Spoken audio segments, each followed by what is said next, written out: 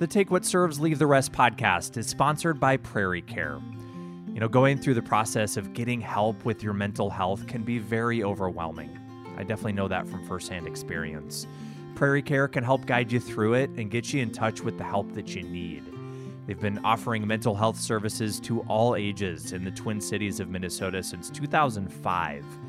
Whether you're looking for clinical services, a specialty outpatient program, or a more intensive level of care like inpatient treatment, Prairie Care has you and your family covered. Visit prairie-care.com to learn more. That's prairie-care.com.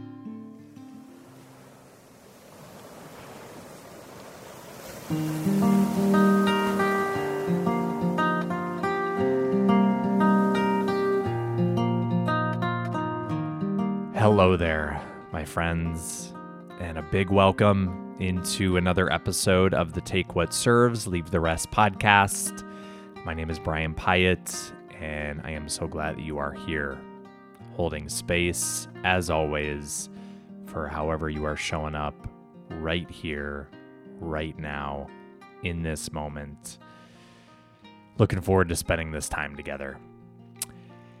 So this week on the podcast, we are taking a moment to really reflect and bring some awareness to the system that we are all surrounded by each and every day when we show up in the world, when we step into society.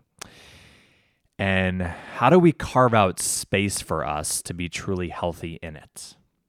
It's a big question. There's a lot of layers to it. And it's a question that Pilar Gerasimo has really devoted this stage of her career to exploring. And she is our guest here this week. Pilar is the author of the book, The Healthy Deviant, a rule breaker's guide to being healthy in an unhealthy world. She is the founding editor of Experience Life magazine and also co-host of the Living Experiment podcast. I absolutely loved this conversation. We talk about a number of things. She talks about what the unhealthy default reality is, something that she's kind of defined for herself. She explains a lot more about that, what it means to be a healthy deviant, and developing what she calls survival skills of the new era. So things that we can all be doing to really nurture and take care of our well-being and our health. And she describes and talks about something called ultradian rhythms and taking ultradian rhythm breaks throughout the day. Something really, really powerful that we dive into, and so much more in this conversation. I hope, as always, that there is something in this conversation that you can take forward that serves you. Encourage you to go ahead and leave the rest. And let's go ahead and begin. I drove to Pilar's home in rural Wisconsin for this conversation. She lives on the farm that she grew up on. It was such a treat to make a little day trip out of this and record this episode for you. And I hope you enjoy. Sending love to each and every one of you out there.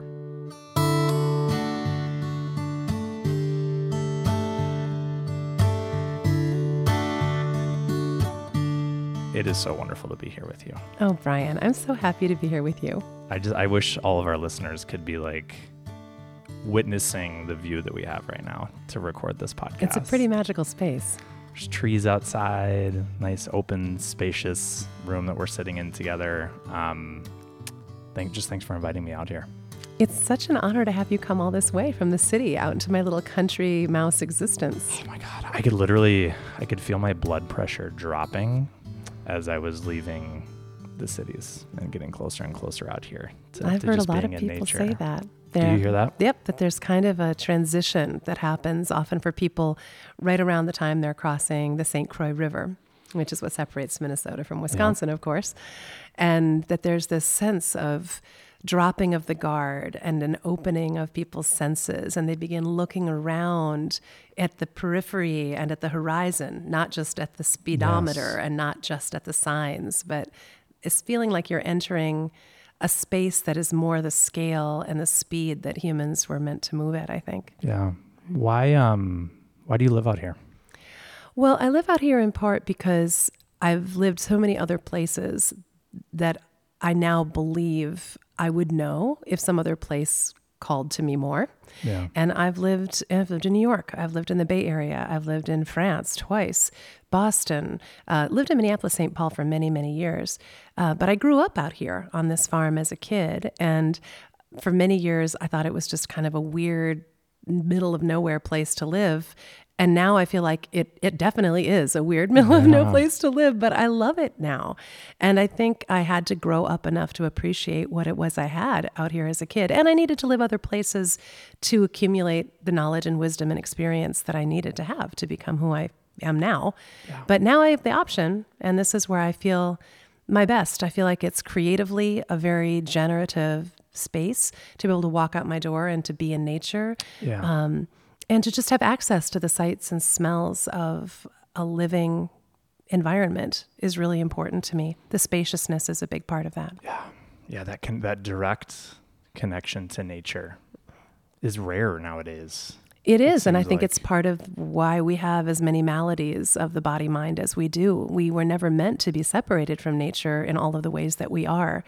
Yeah. And I think our body minds, I call that, the intersection of our body and brain and everything that goes with it, are suffering from a deficit of that. It's like almost like a nutrient that we don't get enough of in our daily lives. And we show the signs of that deficiency. Yeah. Well, there's so many things that I'm excited to talk to you about. And I want to start off with this term that I know you use often in your work, which is the unhealthy default reality. Yes. How do you describe to our listeners what that is? Well, for me, the unhealthy default reality is a name, a moniker that I gave to our whole society. I felt like when you start talking about words like society, people's eyes just glaze over. Mm-hmm. What is that? It's just the background, right? It's the water we all swim in. Giving it the name, the unhealthy default reality, for me first was a descriptive attempt at explaining what it means to live in a society where the easy, automatic, default choices are typically unhealthy and produce unhealthy results. Yeah. And by that, I mean the default food that's available most easily, conveniently, affordably, that's most promoted and accessible to us. The most default pastimes, which are passive and often overstimulating. The default patterns of living, when we get up and go to sleep and how often we rest or don't rest. The complying with those automatic default patterns is a lot of what gets us to an unhealthy place. I think I wanted to start with that concept as an antidote to thinking that what's making us individually sick is just a bunch of individual choices or a lack of individual willpower or some kind of, failing moral or ethical or something. I think that feeling that we individually are responsible for our own choices day by day is a bit of a canard. I really think that that's overemphasized, this personal responsibility angle. Certainly, there's some truth to that. Sure. But all of our choices are made in the context of this unhealthy default reality. So I wanted to give it a name first, and then I felt like I needed to give it a shape.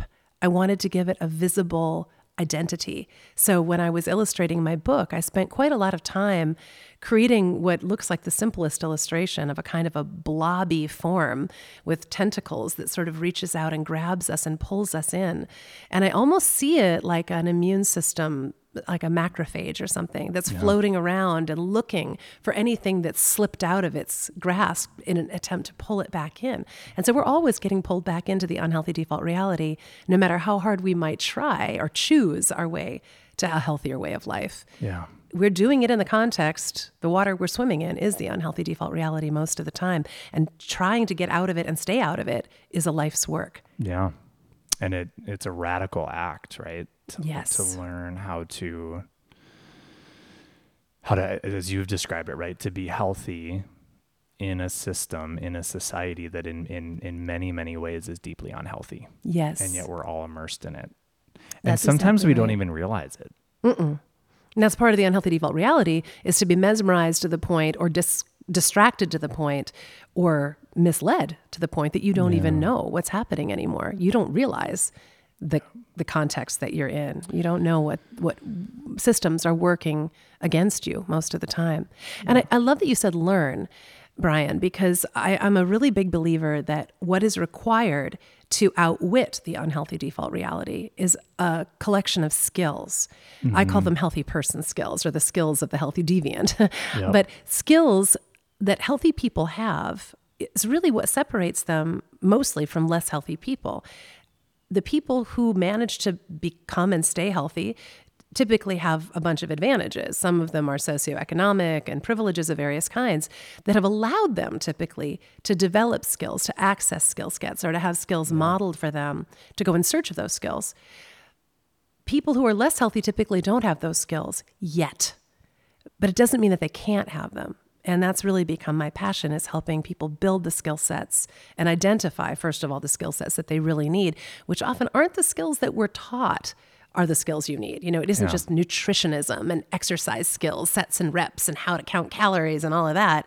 It's really much more how to get through a day without being sucked into the unhealthy default realities grip. Was there a process in your life, and I would imagine there was, where you started to kind of wake up to see the unhealthy default reality and how that was impacting you personally? Many, many, many wake-ups and many wake-up calls. I mean, I'll begin by saying, we talk about advantages. I had all of them. I had a sociologist dad. My dad was a sociology professor at Augsburg, and before that at Lake Forest College. And he got his degree from University of Chicago at the time that the University of Chicago was like the first place on the planet to really be developing positive psychology. Csikszentmihalyi, whose birthday just passed, I mean, he passed himself a while ago, but Mihai Csikszentmihalyi was a colleague of my dad's. Wow. So I grew up in a context where people were having conversations about what's normal and what's not, and what does it take to be a healthy, happy person, where previously psychology was focused entirely on mental illness and, diagnosable conditions and things like that. So mental health was really about mental illness. And now psychology started taking this turn, and an interest in positive psychology. I didn't realize it at the time, but I grew up with a vocabulary and an understanding and perspective that most people never had about what does it take to be a healthy, happy person, just as an interesting question. Yeah. My mom was this sort of back to the land utopian idealist who was really interested in the question of how could we live lives more like we want to live? So I started with that, but even so, I got sucked into the unhealthy default reality over and over again, in part because I just, like most kids, rejected everything my parents tried to teach me. So uncool. I'll show you, Mom and Dad. I just wanted to be normal. We all just want to fit in. And that is, in some ways, not an unhealthy tendency. The desire to be part of a group, to be accepted by a group, to go along with agreed upon group norms. That's an adaptive behavior back from our tribal reality, hunter-gatherers getting by and surviving. We needed each other. So there's nothing wrong with wanting to be part of an in-group and go along with that. The problem is that the group that we are now in is a post-industrial group that's been defined by advertising and media, and really defined to help create a bunch of consumers and to be shame-based, in most of what we do, and terrified of our faults and failings. So for me, what happened was that I went to sleep, let's say, for the majority of my childhood and adolescence. And at various moments, I would get wake-up calls in school, or wake-up call like in college. I woke up again to a lot of things. As a feminist, I woke up to some things that I had been asleep to for a long time, still keep waking up. We're all waking up again and again. But for me, the biggest wake-up call, it's sort of an ironic and somewhat embarrassing story. I got interested in health first in my 20s, after I'd gone through a long period of trying to fit in and be normal and do all the normal things. I lost a lot of the natural health and fitness, mental, emotional, spiritual, and social, that I'd had the benefit of as a kid growing up here on this funny, weird, intentional community and an organic farm with pretty healthy parents who had pretty healthy ideas and ideals and who gave me permission to do what I needed to do to be myself. But as I kept trying to fit in and go along with what I call now the crazy that passes for normal, I wanted to look the right way, have the right things, be admired for the right reasons, achieve the things I thought I needed to achieve. All of that conspired to contort me in ways that ended up really costing me my health, physical and mental. Physically, I lost a lot of my vitality and my fitness. I went on, kind of gained some weight and then lost weight by dieting, yo-yo dieting and exercise routines. And then I had body image problems and disordered eating, all of the anxiety and depression that comes along with that, feelings of not knowing who I was supposed to be. And at some point, I guess I understood that I wanted to be healthy, but I think I wanted to be healthy more because I wanted to look healthy. I could see that I wasn't matching up to the image that society was showing me of what a healthy person should look like. And I was like, I want what's on the cover of that magazine. So the first attempts I had at getting healthy were kind of desperate, compliant attempts that actually made things worse for me. Yeah. But the interest in it, I think in part because my mother and father had both been interested in natural health and integrative health, got me going down some roads that probably most people don't go down at first. And little by little, I started understanding what worked for me was often not the thing that was most promoted by the conventional health and fitness media resources. So it's like I had to start deviating from that early, but I was still pretty mixed up. When I started Experience Life magazine, I would say I was only about 50% into my journey as a health seeker. And I'm still not ever going to be all the way there. It's a journey, but right? It's really It's a total journey of discovery and trial and error. So what happened was when I started the magazine, I had the benefit of already being a pretty healthy eater and of exercising, but I didn't yet really understand the impacts of stress and mental compression that happens when you're working too hard and stressing a lot and not recovering enough. I didn't have the right systems in place for that. So what happened was one day I was under an enormous amount of pressure schedule-wise, and I had a series of things that I had committed to doing to be quote unquote healthy, right? I'm going to wake up and make this kind of breakfast. I'm going to get out and do this kind of exercise. And before my morning even got started, it got off the rails. A story came in that wasn't good enough by my perfectionistic standards. And I could see, and I know this has happened to you, I'm going to have to spend a bunch of time editing this. And so I put the running shoes down that I was planning to go running in, and I put aside the breakfast that I was planning to eat. And a weird feeling started climbing through my body that I can now really only describe as a kind of war with myself. I had this feeling like I'm not doing the thing I said I was going to do that I need to do to be healthy because I'm busy writing this magazine about how to be healthy. And it just created this sense of inner frustration that was so extreme that I couldn't focus on my work. I felt like I was going a little nuts. So it's like, I need to blow off this steam. That was my solution. So I went running up and down the stairs of my apartment, my carriage house, maybe 12 times until I was breathless and sweating. But I still didn't feel like I'd blown off the steam because it really wasn't steam I could blow off that way. And I stomped my foot on the floor of my house so hard that I broke the bone in my foot. Ouch. Ouch. Ouch. That, I think, was my wake-up call. That moment of realizing I'd broken my body and that I had done myself some level of violence that I did not even know I was capable of because of this disconnect that I had. And I think ever since then, I've stayed awake enough because of the insights that came to me in that moment that I've been able to keep myself on, I would say, more of like, I wouldn't say straight and narrow because I wrote a book called The Healthy Deviant that is totally about getting off that path. About not doing that. But I think that for me, that was what was required to have the biggest initial wake-up call.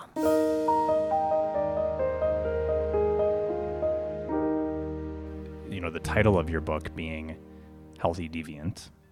I know you've mentioned that a couple times here, but how do you often like describe to people what being a healthy deviant is?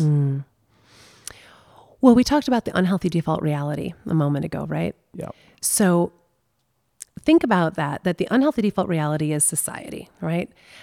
if you think about the conventional definition of the word deviant, a deviant, if you look it up in the dictionary, if you leave behind all of the negative associations of crazy people, criminals, and dangerous ne'er-do-wells, lunatics, whatever, the basic definition really has to do with someone who is not adhering to their society's expected behaviors and norms, the expectations that the society has of what passes for normal. Sure. And that makes sense. Again, we have to agree to live in any kind of civil society on a certain number of norms. And many of them are constructive. Many of them are perfectly worthwhile, not doing violence to people randomly on the street. That's a good norm, right? So healthy deviance for me is any person who willingly defies the unhealthy norms and expectations of a predominantly unhealthy default reality type society with a purpose in mind. The deviating from those normal expectations is done for the purposes of having a higher than average level of health and vitality and resilience and autonomy. So you're making a choice to deviate from the norms that are pretty much breaking everybody else down. And that is my definition of healthy deviance, is anybody willing to defy those norms. It isn't necessarily a person who's already perfectly healthy. Sure. Or who's complying with all of the perfect health and fitness prescriptions that our society has given us, many of which, in my view, are not helpful. In fact, many times they're counterproductive. But the willingness to defy those norms that are working against you and working against you and everyone you love, really care about. It's almost like kind of just envision it almost as like that process of kind of raising your hand and being like, this system that we're all in, I don't think is serving me and is actually more interested in stressing me out than it is in actually living a life of well-being and, a life where I'm more connected to the present moment and I'm actually here for the moments of my life instead of sucked away in the machine of busy, stress. Yep. Perfectly said. I don't think I could have said it better myself, Brian. And whether it's, primary aim is stressing us out. Hard to say. That's certainly the effect. But I think to some extent, the aim that the society has right now is one that's built around consumerism. And the more problems you perceive yourself as having, whether they're stress, anxiety, depression, irritation, inflammation, pain, a chronic sense that something's just not quite right with you, whatever it may be, your appearance, what you've earned, achieved, how you compare to other people, that chronic, unrelenting sense of you not being okay in some way causes you to go out looking for solutions. And those solutions cost you time, energy, and money and more. And most of all, your attention. Because while you have your attention on all the things that you think are wrong with you, you're not paying attention to any of the circumstances that produced those feelings. In my book, I have an illustration that is basically, I call it the forest for the trees. And the idea is that you're a little person standing with a gigantic billboard in front of your face, really at close range, so you can't see past the billboard. What's written on the billboard, which has got some trees behind it, so even if you do try to peek around that sign, you really can't see because it's just trees. What's written on the sign is, "What is wrong with me?" And that's what you're reading. And what you can see on that billboard is your rash, your migraine, your depression, your anxiety, your addiction, your inadequate income, your wrong shoes for the season, the bad haircut, The trick is that while you're obsessed looking at that sign of what's wrong with me that our society has put right in front of your face, you cannot see beyond the tree line. And what's beyond the tree line is a whole forest of conditions that have produced this reality where all you can see is what's wrong with you. But what happened in the 2.5 million years that humans have been alive, that is what produced these conditions. Most of it happened in the last couple hundred years, though, because in the 2.5 million years that human beings were developing on this planet, they lived pretty much one way, a hunter-gatherer existence in small, mobile, nomadic tribes of people who depended on each other for everything and who collaborated to get through this pretty challenging existence in many ways. But They learned the skills that they needed to survive through generations and generations and generations of their ancestors. Yeah. Then we got the agricultural revolution about 10,000 years ago. And for the first time, human beings started doing things like domesticating plants and animals and having surpluses of things, and then being able to specialize in what they did. Beyond hunting and gathering, we had artisans and merchants, and people moved into cities and towns and villages. All of those conditions produced a bunch of other technological and environmental changes that pretty rapidly, in historic time anyway, led to the industrial revolution of about 200 years ago. And since that time, the escalating pace of change has just continued to accelerate. Like, it's unbelievable. We had technological revolution maybe 60, 65 years ago, push button things, the first computers, everyone started getting appliances and televisions. And then 25 years ago, we had this digital revolution and mobile, constant, always on media, and the proliferation of channels and the endless stream, constant advertising and constant messaging about what's wrong with you and the so-called solution to those problems. Yeah. Those conditions are unprecedented. Those conditions of living with that sign in your face every single moment of the day, we're the first generation in the history of humanity to ever have been living with those circumstances. Yeah. No wonder we're struggling. And until we can see behind that billboard, we're not going to come up with the solutions that we really need, the skills that we really need to survive and thrive in the world that we have now.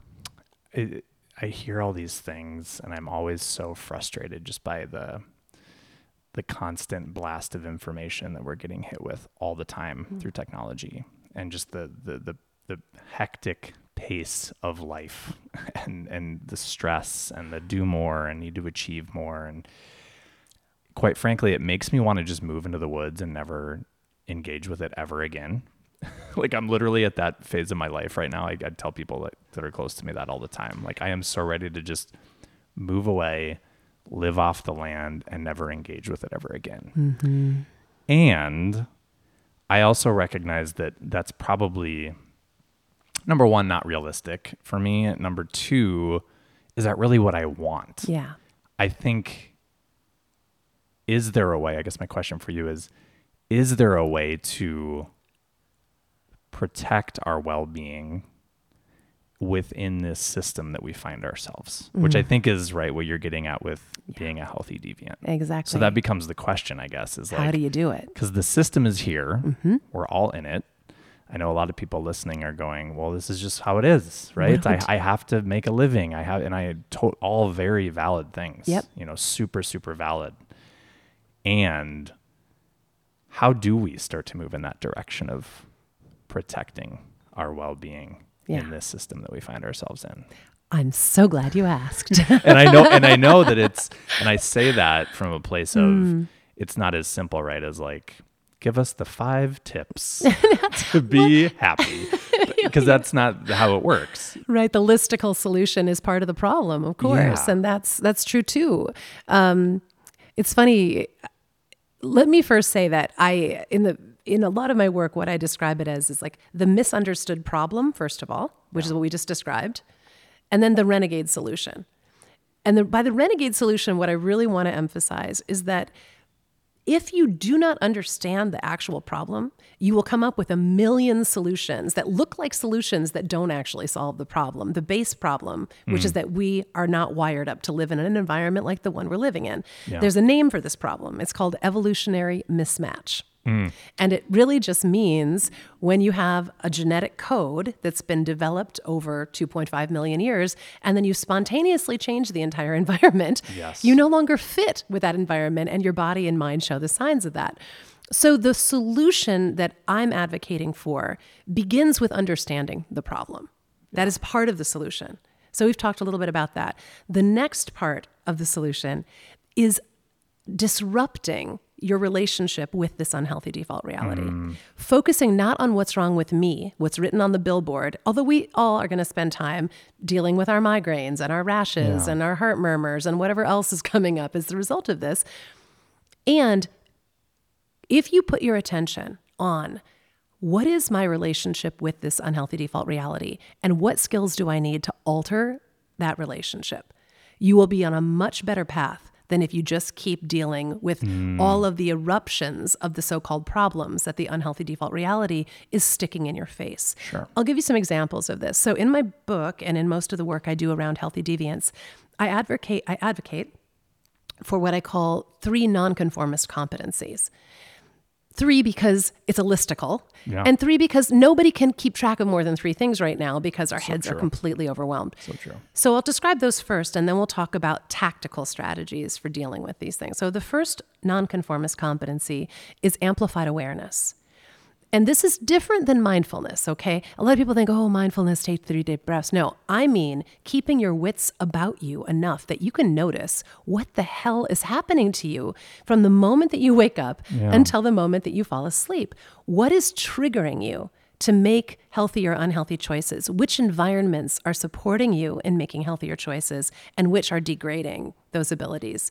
To not willpower, not talking about that, but to have willingness to stay awake, to notice what works and what doesn't work for you, to notice what gives you an upset stomach, to notice when you start getting the headache, notice the circumstances that produce the rash or the eye tick that many of us get by the end of the day, when you start losing your marbles, when you start being reactive, noticing the patterns that are working against you, noticing why do you get a candy bar because it's sitting there right by the cash register. Who set that up?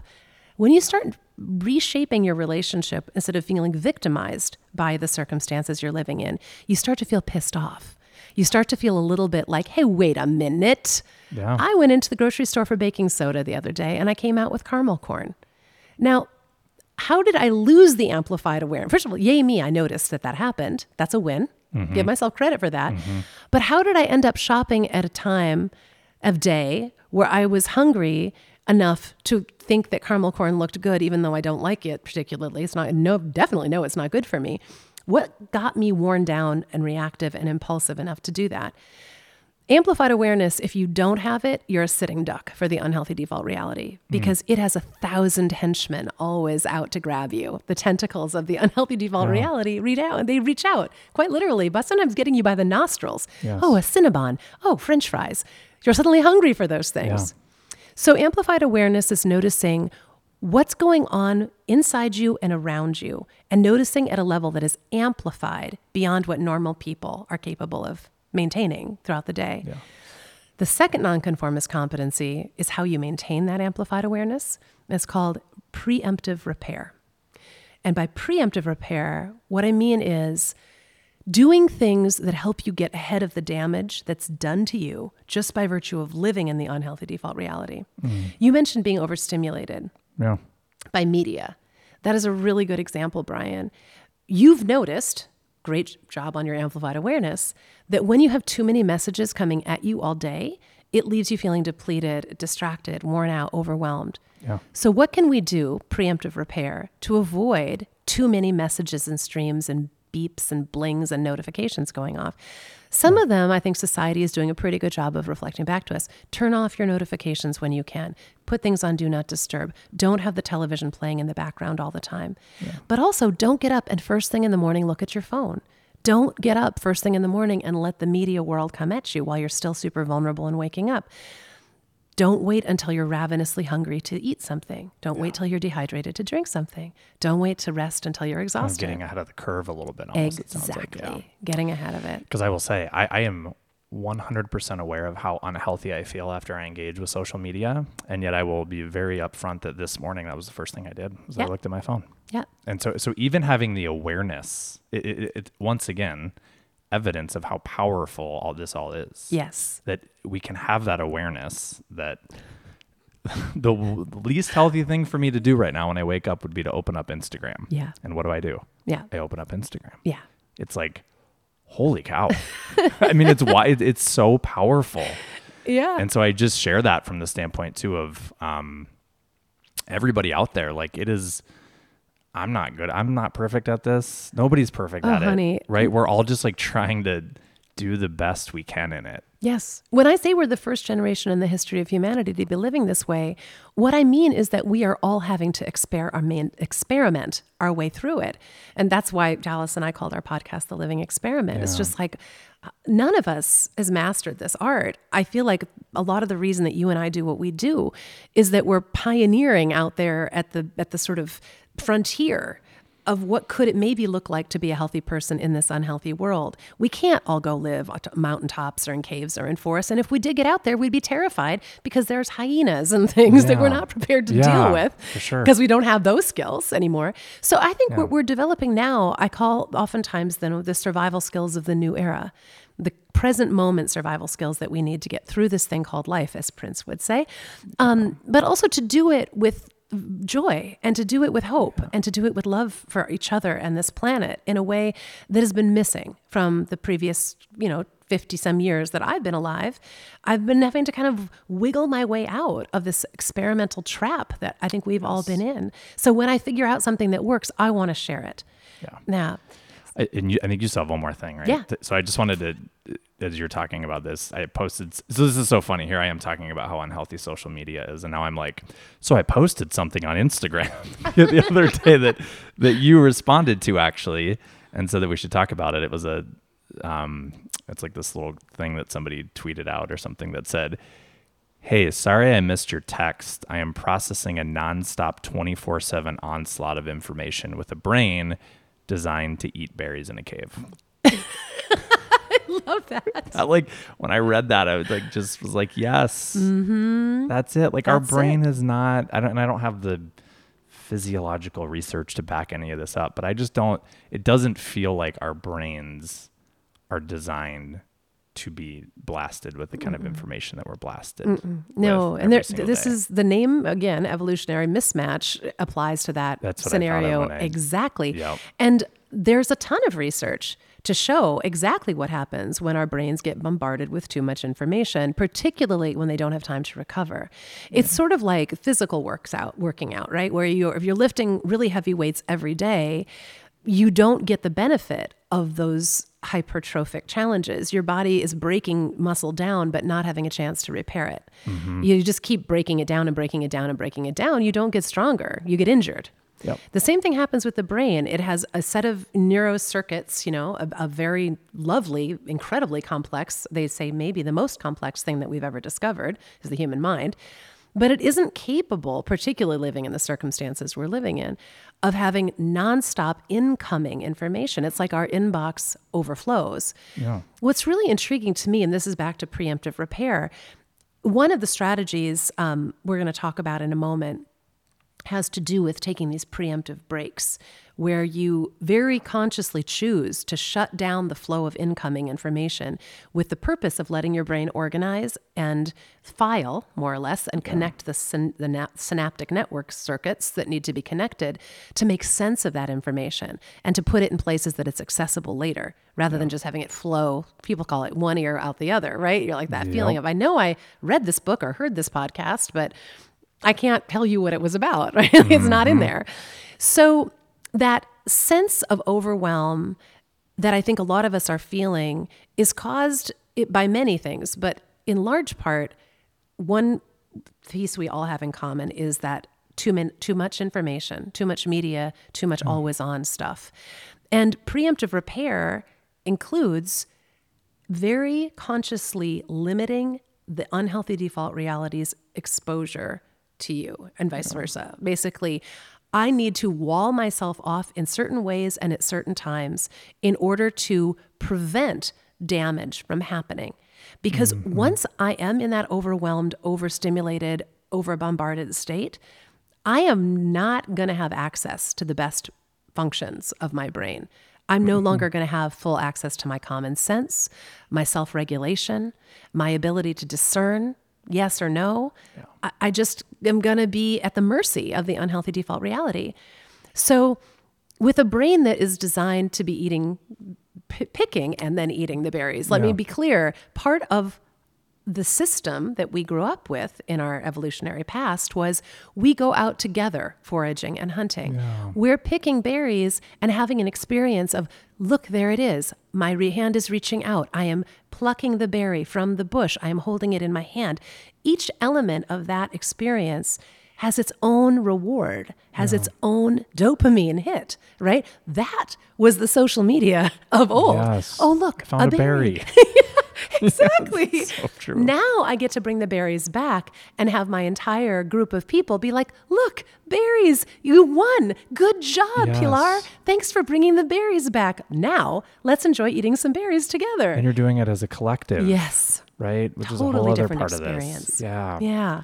So another piece of preemptive repair is designing your days, designing your life in ways that mimic more, not perfectly, but more of the patterns that would have worked for our ancestors in terms of work and rest, in terms of social support and reward systems, in terms of access to daylight and sunshine and breeze.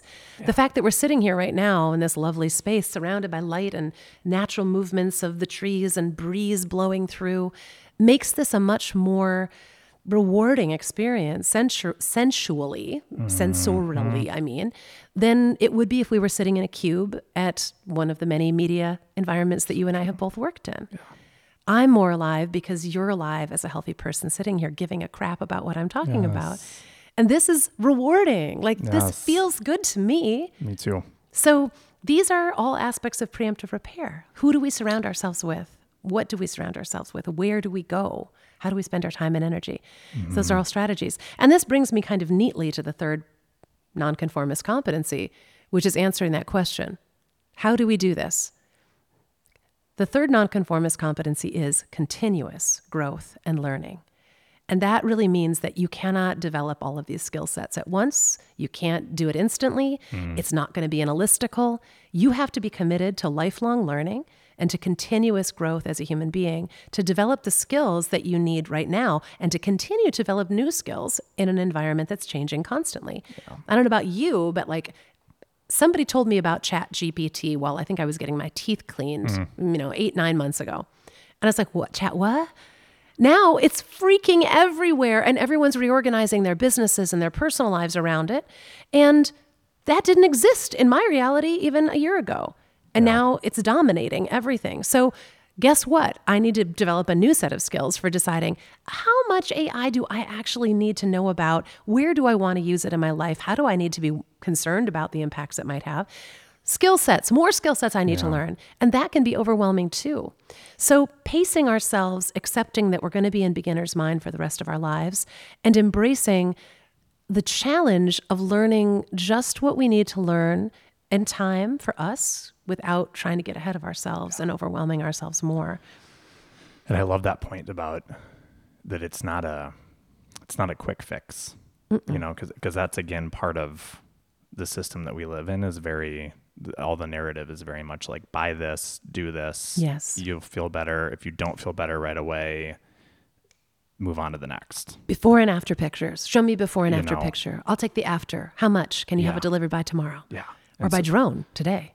Totally. And so that's, I think, a big part of well-being in general, right? Is just understanding that these are gradual shifts that we implement that over time kind of develop momentum. Yeah. And build and build and build. And that's not always in line with the narrative that we're blasted with when we step out into the world. Exactly. Yeah. So here's some good news about that, because I think by this time, a lot of people are like, okay, I get it. There's a big problem. I can't quite hold that in my mind. There's some big solution. I can't quite hold that in my mind.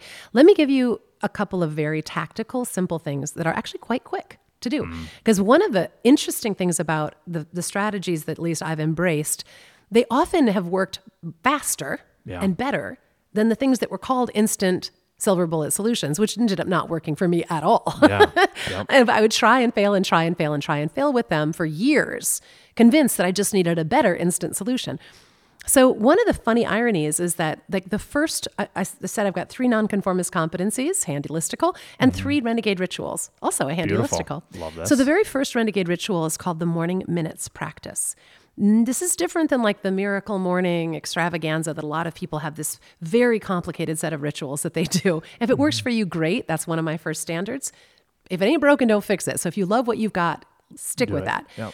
But my only morning commitment is to spend the first 3 minutes of my day doing something non-electronic, non-digital, not plugged into media that I enjoy. So it would be ideal, if we could get through an hour without looking at our phones. But I'll tell you what, if you can create the willingness when you wake up to separate yourself from any of your digital devices or any media creating devices for 3 minutes and see what happens, you will be astonished at how much you gain from this experience. And this is a game changer that has been reported back to me by thousands of people now. It seems too simple to work, and yet amazing. Yeah. It's incredible. What happens is, I think, two important things. There's more, but the two most important things are, one, you take advantage of your brain's theta state. And the theta state is this real interesting in-between state between sleeping and waking, where your mind is super impressionable and vulnerable, but also hyper creative and connected to your subconscious. So it's like gold for you. If you take your first 3 minutes, they're yours to set intentions, to notice how you are, to amplified awareness moments, whatever they are, and to be with yourself and to have the noticing of like, what would feel good to me right now? Yeah. Maybe just sitting here, maybe just lying in bed a little longer, maybe getting up and having coffee and just looking, see what the weather's like, maybe listening to the birds, playing my guitar, petting my dog, snuggling my partner, whatever that is. 3 minutes of that without the interference of the unhealthy default reality will blow your mind, because it's probably the only time of the day that you're going to be in touch with your authentic self. Yeah, like what do you want? Instead of what's the world telling you that you should want. Exactly. Yeah. The second really important thing that's going to happen is exactly what you've already intimated, Brian, which is how hard it is to notice how in the grip of the unhealthy default reality we are, that even 3 minutes feels like an eternity because we're so addicted to the devices and we're so habituated to looking outside of ourselves for information about how we should feel, what we should care about, what we should do next. When you notice how hard it is to do that 3-minute morning practice, you will understand why it is also so difficult to do things like diet and exercise regimens, why developing a meditation practice often seems out of reach for people. I'm not saying it is, but it feels that way.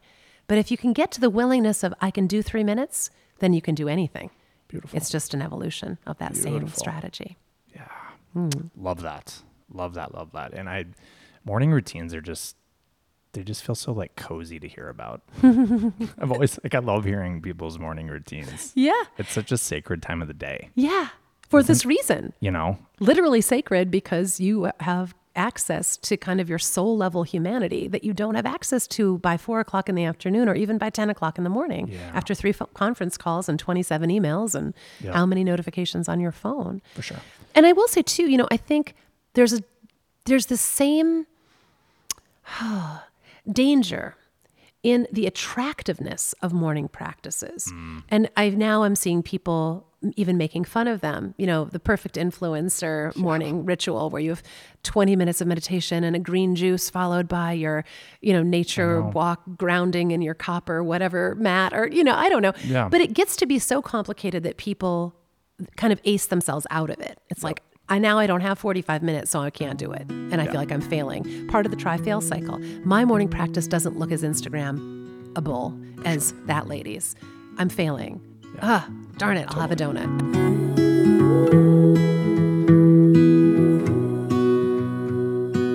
So the last time that I was here with you, when I interviewed you, you told me about ultradian rhythms. Yes. And I'm telling you, there were a couple things that you told me that day that have stuck with me, and that was one of them. For people who have never heard of ultradian rhythms and what they are, I genuinely, my friends, listen to this. It's really powerful stuff. What are they? I'm so glad that stuck with you. I want to just say I've spent the last 3 years now on a rampage to educate the world about ultradian rhythms because truly, aside from the morning minutes practice, which is the first renegade ritual, the ultradian rhythm breaks, which is the second renegade ritual, is the most mind-blowing thing for people. It has given people back themselves and their days in ways that I cannot begin to overemphasize. So what they are. ultradian rhythms are like circadian rhythms shrunk down to mini size. And if a circadian rhythm goes on a 24-hour clock cycle, right? Night and dark, light and day, your body is awake or asleep. Circadian rhythms, when they're disrupted, you know what happens, right? With jet lag or pulling all-nighters, you start getting really bad symptoms. People who do shift work and have disrupted circadian rhythms get sick at an incredibly accelerated rate, and they suffer all kinds of problems during the day and night. Ultradian rhythms have a very similar impact, but they're smaller. The word ultradian is formed from ultra, meaning many, and dea, like day, many times throughout the day. Ultradian, dian. So ultradian rhythms, instead of happening every 24-hour cycles, they happen on a 120-minute cycle, basically. Every 90 to 120 minutes, your system goes through a peak of energy and productivity, followed by a trough or a low spot. And we all experience it, but we fight it. What happens is this. You get up in the morning. Let's say you do your wonderful 3-minute morning practice. Yeah. Or your 4-hour morning routine that you yes, and now to you Instagram. finally have a moment where you're operating pretty well. And most of us do feel that the mornings are our most productive times, in part because we're just coming off 8 hours of repair from sleeping, or 6 hours or 5 hours or 2 hours or however much sleep you manage to get. Yeah. Your body is in its most repaired state and your mind is in its most repaired state. So you're doing pretty good.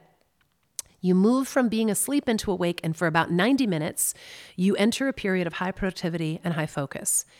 What happens, though, is that as you move into that productivity and focus, you're burning a lot of metabolic energy and you're using a lot of neurosynaptic circuits, and that is producing a whole bunch of interesting metabolic waste, cellular debris, neurosynaptic snippets that don't really know where to get stored or filed. Your just inbox is filling up.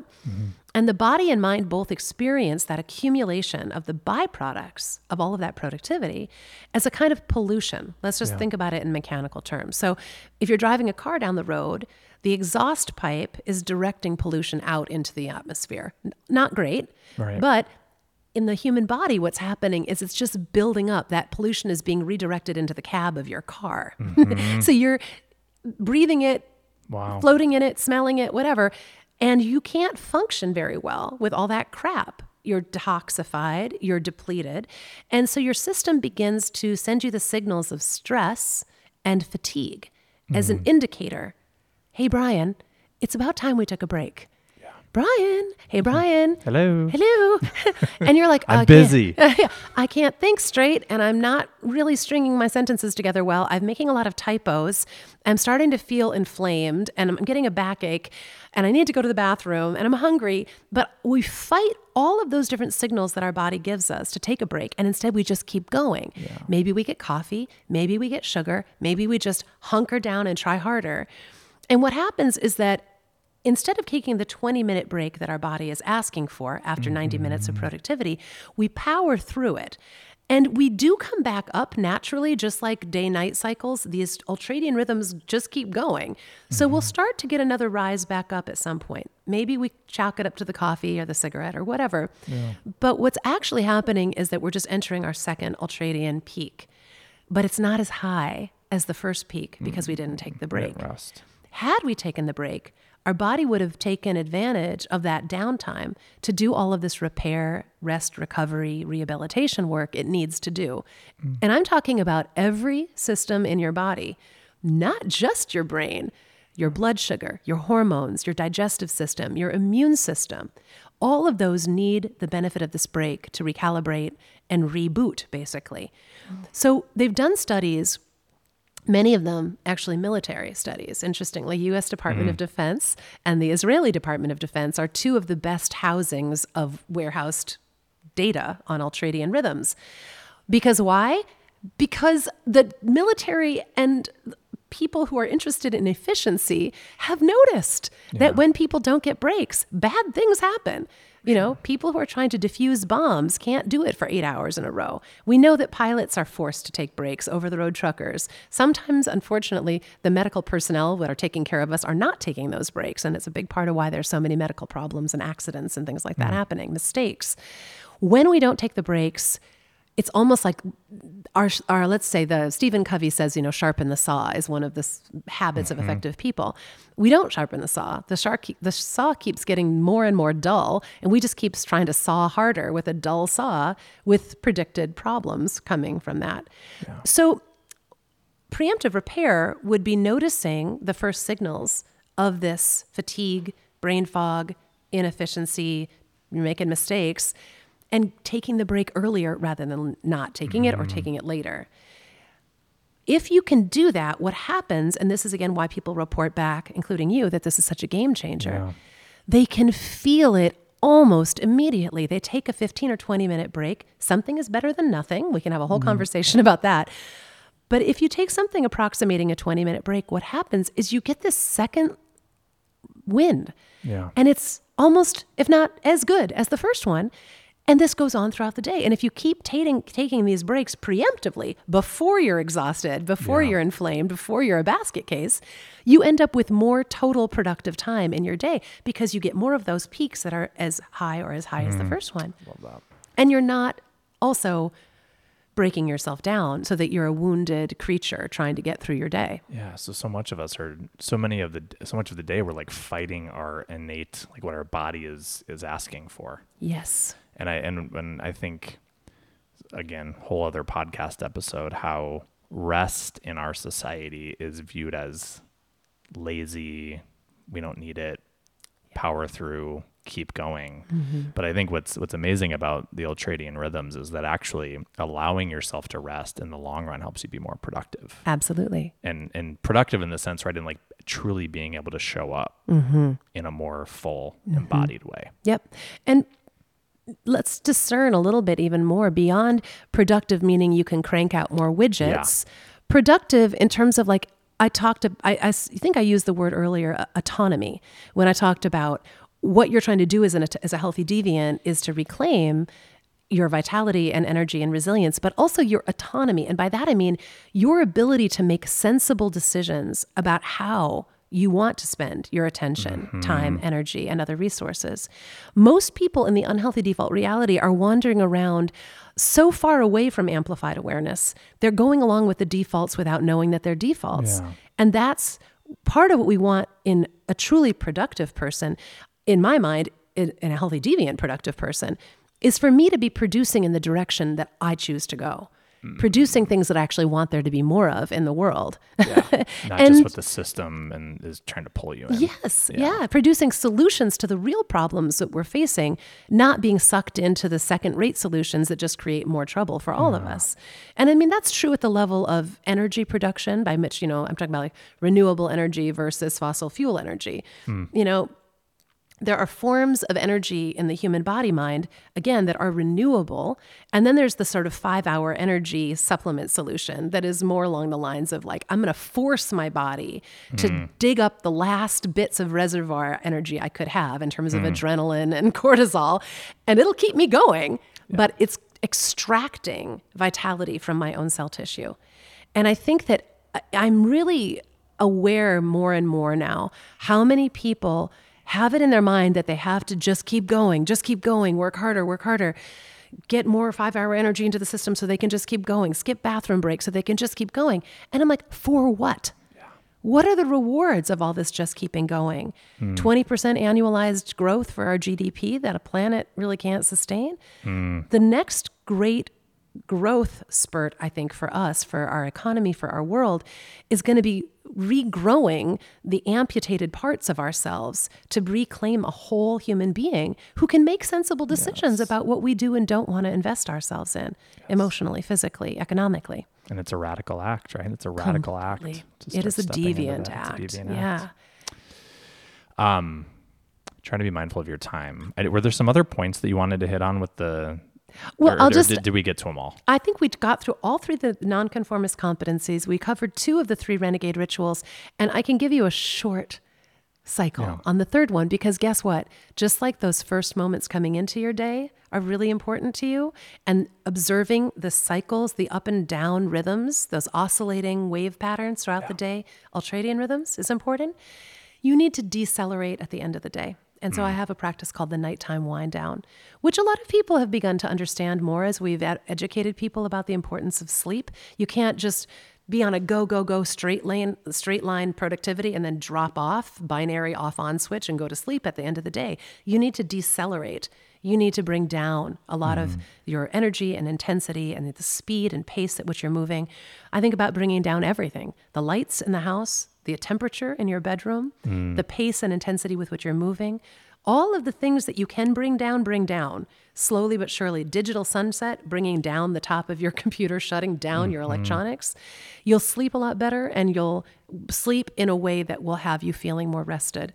A lot of people too, I think, have said to me that they find the quality, not just the quantity of their sleep is better. Somebody wrote this very beautiful testimonial saying, 8 hours of rich, buttery, uninterrupted sleep. And I knew exactly what she meant. That buttery, luscious quality to sleep where you're not waking up and feeling anxious or waking up and looking at the clock. You're just wrapped up in this soft ball of sleep from which you wake feeling wonderful. Yes. So that's the third renegade ritual practice. But Brian, I want to emphasize that there are millions and millions and millions of little skills and tricks and tactics and hacks. And I think we get caught up in those, again, looking for solutions. So true. Bulletproofing this and, cold plunging that and biohacking ourselves like crazy without actually thinking about why are we having to biohack so hard? Why do we need an endless stream of listicles telling us what to do and creating these incredibly complex morning practices? When I think what we need to do is most of us simplify and get back to that more essential question: how can I intervene at the level of my relationship with a culture gone mad?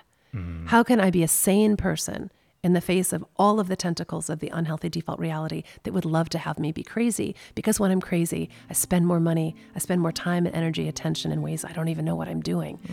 It's the matrix, it's just being sucked from all your resources. So waking up to that is really the most important thing.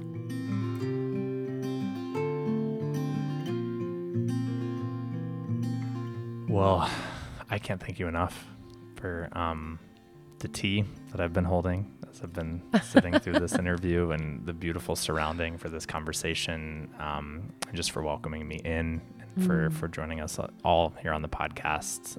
It's been a gift. Such an honor for me. And I really admire you as a refugee in some ways of a media industry. I think we both had to make some difficult choices about at various points, to succeed in the context of what looks like the so-called normal world is one thing, but to succeed in extracting yourself from the systems that you can tell are breaking you down and wearing you down, that to me is a much greater success. And I really admire your willingness and your ability to create independent media that is just so helpful to so many people, and to do it with such beauty and charm. It's a lovely thing to behold. I appreciate that so much. And I'm curious as we wrap up, when do you feel the most present?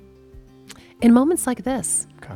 For me, as an introvert, I think talking one-on-one with another real human being brings me into a sense of aliveness. And I talk often in my Healthy Deviant You groups, sort of an ongoing community of self-identified healthy deviants, about the real purpose of healthy deviance being to connect with and illuminate the best within us. And when you feel illuminated, when you feel your lights coming on, it's important to pay attention to that. When you feel the most alive, use your amplified awareness to celebrate that, and actually notice that part of the reason you're alive is you're aware. Yeah. And there's nothing more rewarding than having your senses ignited and your mind stimulated in a way that isn't exhausting and overwhelming. It's actually regenerative.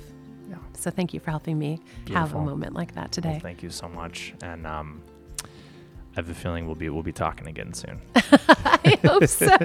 I hope so. I really love having you in my world, and I welcome you into my Healthy Deviant community. Beautiful.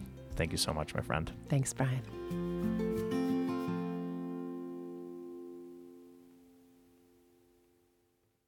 Also, just a reminder that this podcast is not meant to replace work with a therapist. And so if you feel you need it, I encourage you to reach out to a trained mental health professional. All right, we'll talk soon.